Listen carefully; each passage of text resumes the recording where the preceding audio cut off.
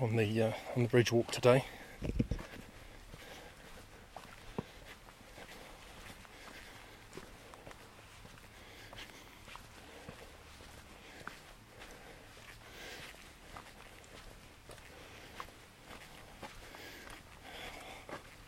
I got out reasonably early this morning, so I'm enjoying the best walking weather, I think.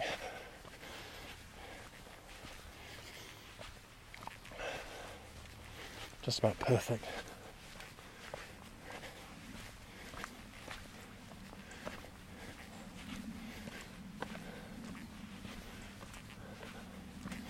Just walking up through the plantation. Wonderful Scots pines on my left.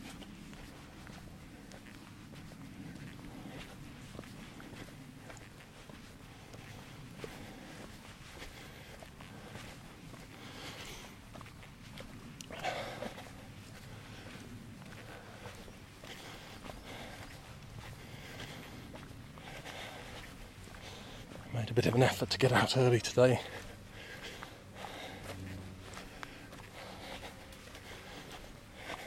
Feels like a good thing to have a clear head and get the heart and lungs going.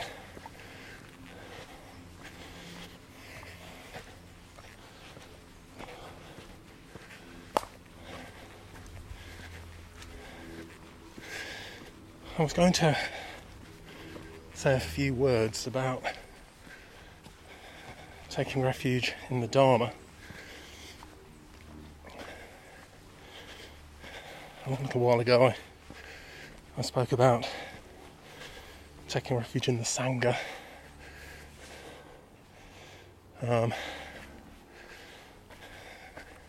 which has many meanings. It's basically being in contact with those who are training, those who are teaching.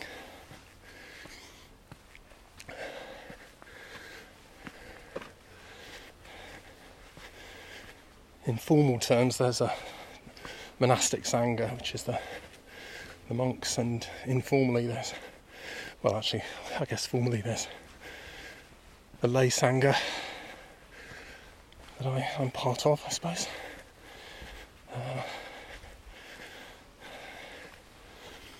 And we're all training together from a distance, obviously, at the moment, most of us.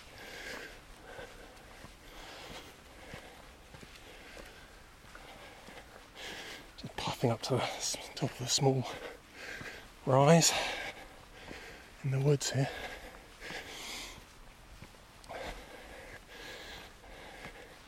Typically, when these things are talked about, you might do it in the order Buddha, Dharma and Sangha. Because normally one takes refuge in the Buddha, takes refuge in the Dharma, and takes refuge in the Sangha. But as I've started on the Sangha first, I'm going to do the Dharma. And again, it's has a multitude of meanings. The Dharma is technically the teaching of the Buddha and the teaching of Buddhist teachers in general.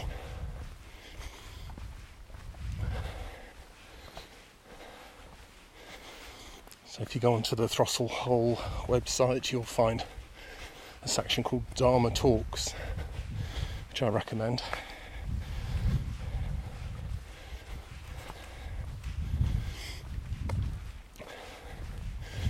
And Dharma includes spoken word, like those talks, also the written word. So the Buddhist scriptures would be known as the Dharma, and other writings also. There's also another meaning which I've always found intriguing and inspiring, useful, which is dharmas are things, so anything is a dharma. And it puzzled me, kind of challenged me in a way. As part of the commentary of the precepts, a sort of codified expression of how we wish to live, which says that excuse me, which says that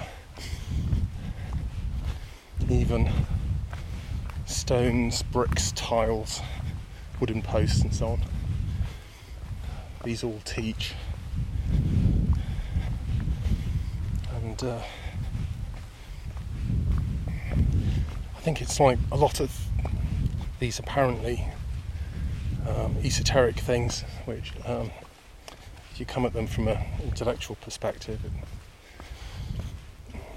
it may seem to be just a bit strange. And how does a brick teach? But then, sooner or later, hopefully sooner, maybe already,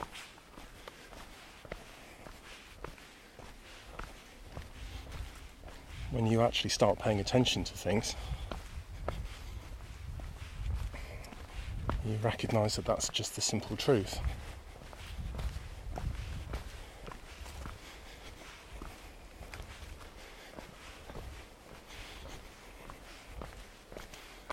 One of the things which helps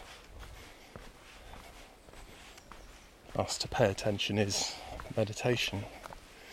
Because in the practice of meditation, we're laying down distraction. We're laying down the habits of thought, the things we fill our minds with, really.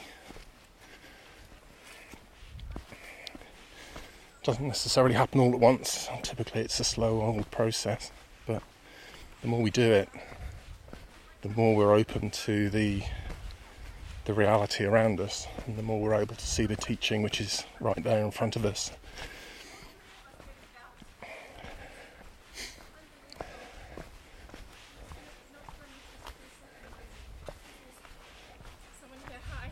Morning. Thank you. Okay.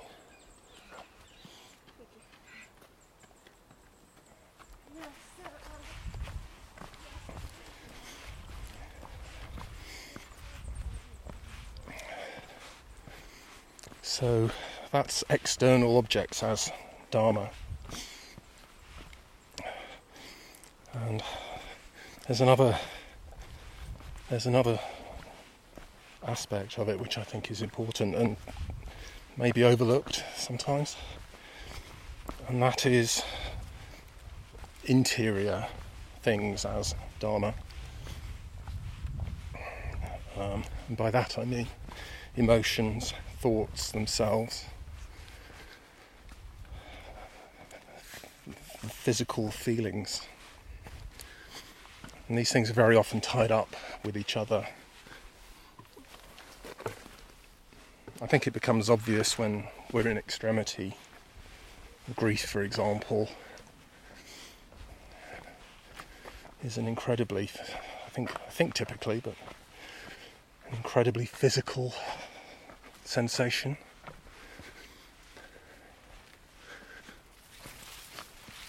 And I think it's part of my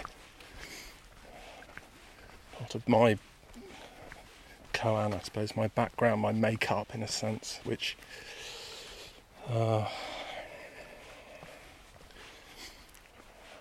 prompts me, guides me into tending to think of things in a very intellectual way, in a mental way. So I tend to think of, I have grief categorised as some sort of mental state, but actually it's very much a physical state. It's very much a state of whole body experience, mind and body. And I think this is basically always true. everything is always mind and body. But if you're like me, it's easy to forget or want to ignore certain aspects of things. And so it can be a recurring surprise, a recurring shock when you realise the actual physical aspects of sadness, for example, or depression.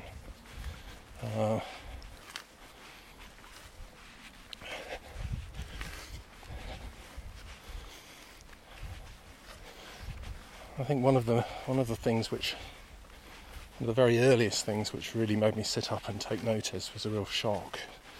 I was reading in a book, I forget which book it was, but in Buddhism,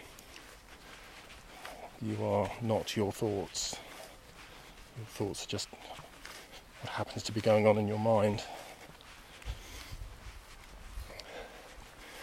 And I remember being perplexed, amused, shocked by that.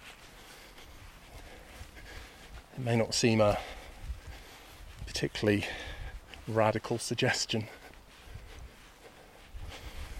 but I think to me at that time it was. I was trying to think my way through everything, and it's an attribute and habit that I have.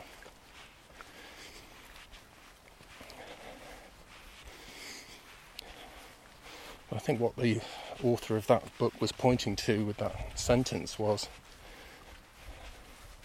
something which has been pointed out many times since, which is that thoughts, for example, are seen as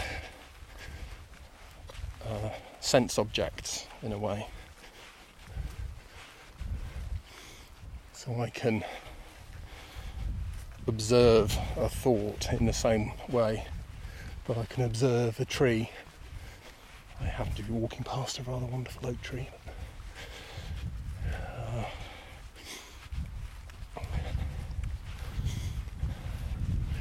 And because so much of my experience has been being effectively out of control of my mind in a way, I think it's and that sounds a bit dramatic, but really just being in a situation where a lot of the time I'm thinking the same old thoughts in the same old order, just like a train clunking down a track for the umpteenth time.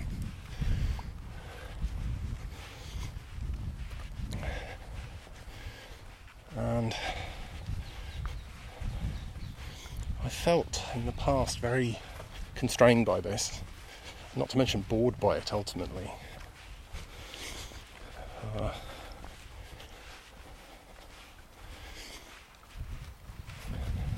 So to actually be shown that in fact there is a different relationship that can be had with thoughts and feelings and stuff that's going on in the mind, which is seen as a sense organ, like the eye or the nose.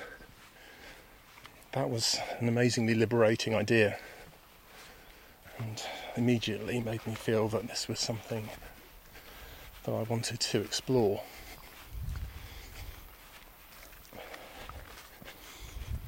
And over the years, through meditation, I have been exploring that. And in some ways, the more I dared to allow that to be the case, the more I found it to be true. Because there is a giving up involved, there is a renunciation involved. For me, the idea that one can explain the world sufficiently to find peace within it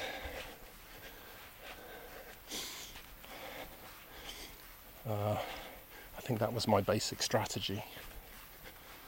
But although there's definitely a place for understanding, and I think it helps on the path, if you like, it can be useful to have interim stories, keep on going. I think it's almost like when the first story falls away, even though we replace it with a with hopefully a better one, and we keep going, which is great. I think once you've seen one story crumble, I think it becomes clear that actually the next story won't be much different, and the one after that, and the one after that. So there's a kind of shifting of refuge from our own defensive stories. Oh, helicopter coming over.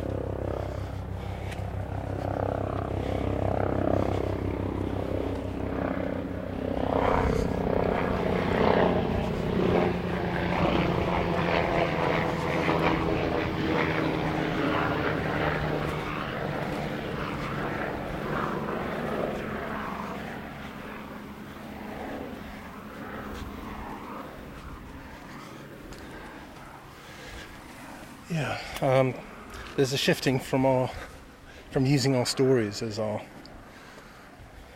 refuge to looking for something which is unchanging and really dependable.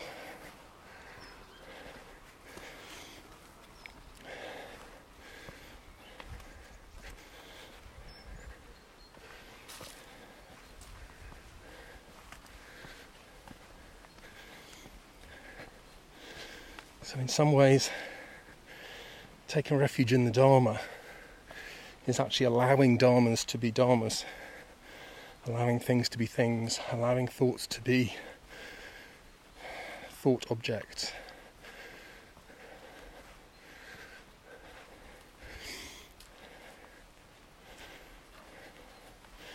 And allowing them to take their proper place.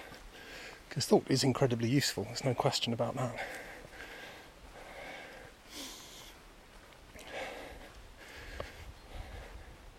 But it's definitely something that we need to be users of. It's not so good to be dominated by one's own thoughts.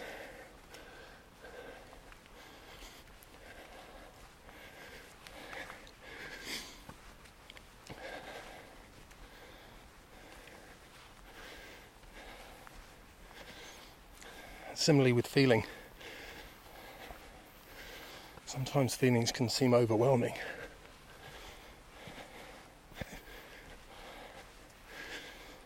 And recently I've been dealing with depressive thoughts, which have seemed really huge, really massive.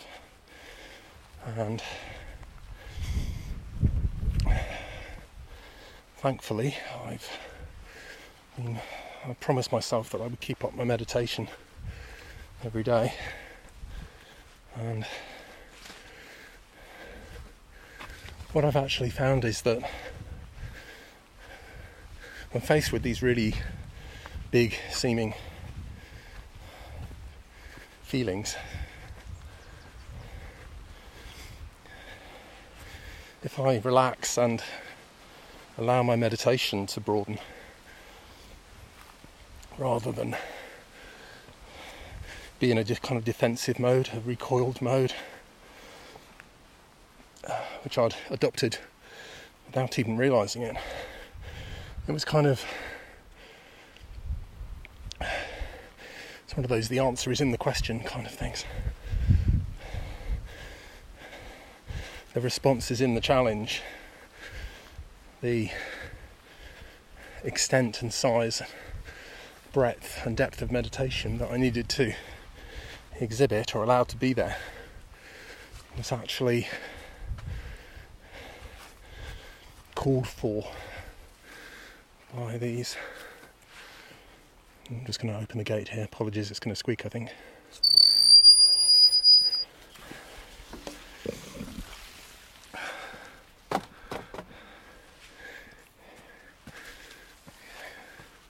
Just through into the field, which is the steepest bit of the walk, so I'll be puffing a bit.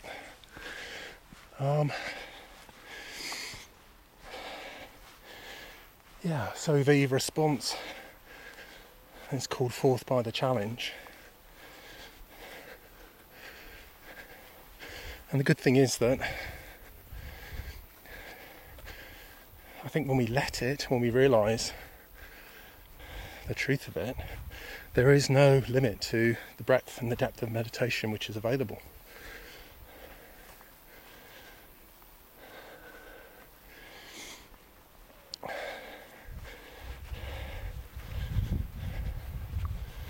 So these challenges, these things that may seem really big, really insurmountable,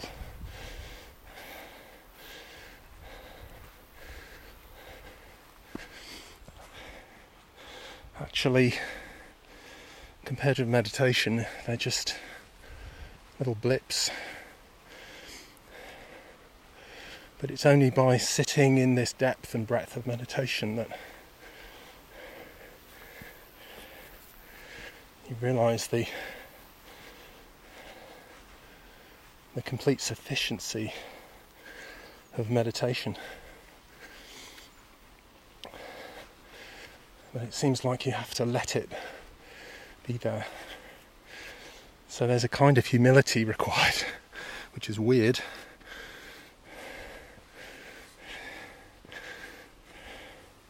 Because you'd think that the ego would want nothing more than to let go of these difficult things.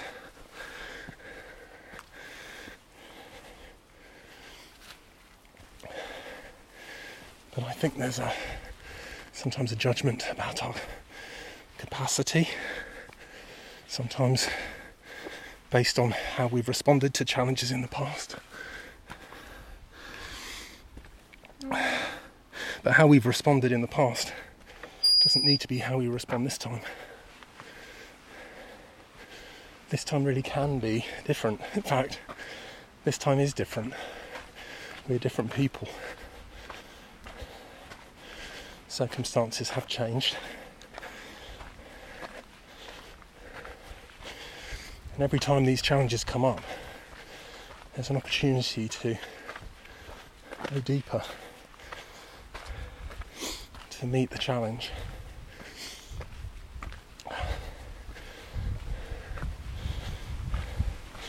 So I've had some pretty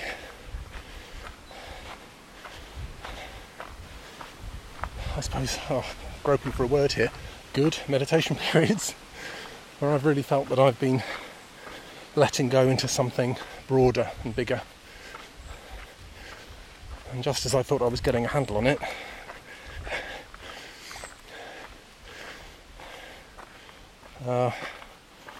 those really strong feelings seem to have evaporated. So I'm kind of thinking, darn it, I could have done with that sticking around a bit longer, because I really feel like I want to train with that. However, I'm comfortable. But I don't think this is unusual. We don't get to write the script. And the Buddha does have a smile on his face, however slight. And the laughing Buddha is laughing. So it's good not to get too serious about this stuff. Otherwise you can try and become some sort of Buddhist knight riding into battle all the time, which is really not. I don't think that's what it's about at all. So anyway, I had an opportunity to train, and I hope I met the challenge at that time, and I hope I've learned a bit from that. And who knows when it'll come back, if it'll come back. It may be here sooner than I think, given the nature of things at the moment.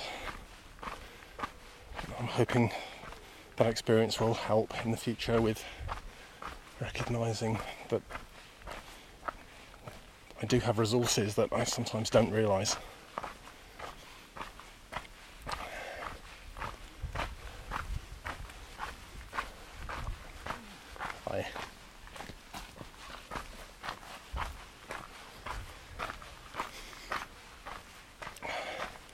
So that's possibly quite long and slightly idiosyncratic account of Dharma, trying to broaden what you may think of Dharma, think of as Dharma. And I suppose to finish, it's just a reminder to treat everything as an opportunity for practice, treat everything as a teacher. It's something that the founder of the order that I practice with said as she went into an incredibly difficult situation, which was training as a woman in a male temple in Japan in, I'm not quite sure what year it was, sometime in the 50s. This is a tough thing to do. Even with the best circumstances or the most convenient circumstances. But yeah, a Western woman just post-war,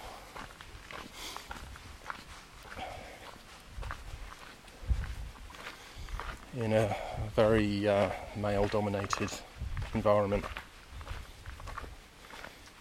and she said to herself early on, I just have to believe that everything that happens to me is happening for my own benefit. And I think that kind of attitude is an amazingly powerful thing.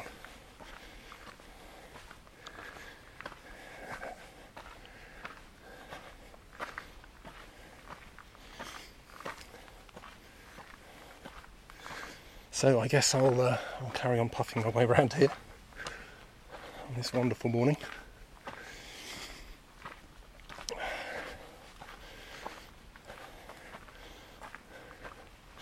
So wherever you are, I hope you have a great day and stay well.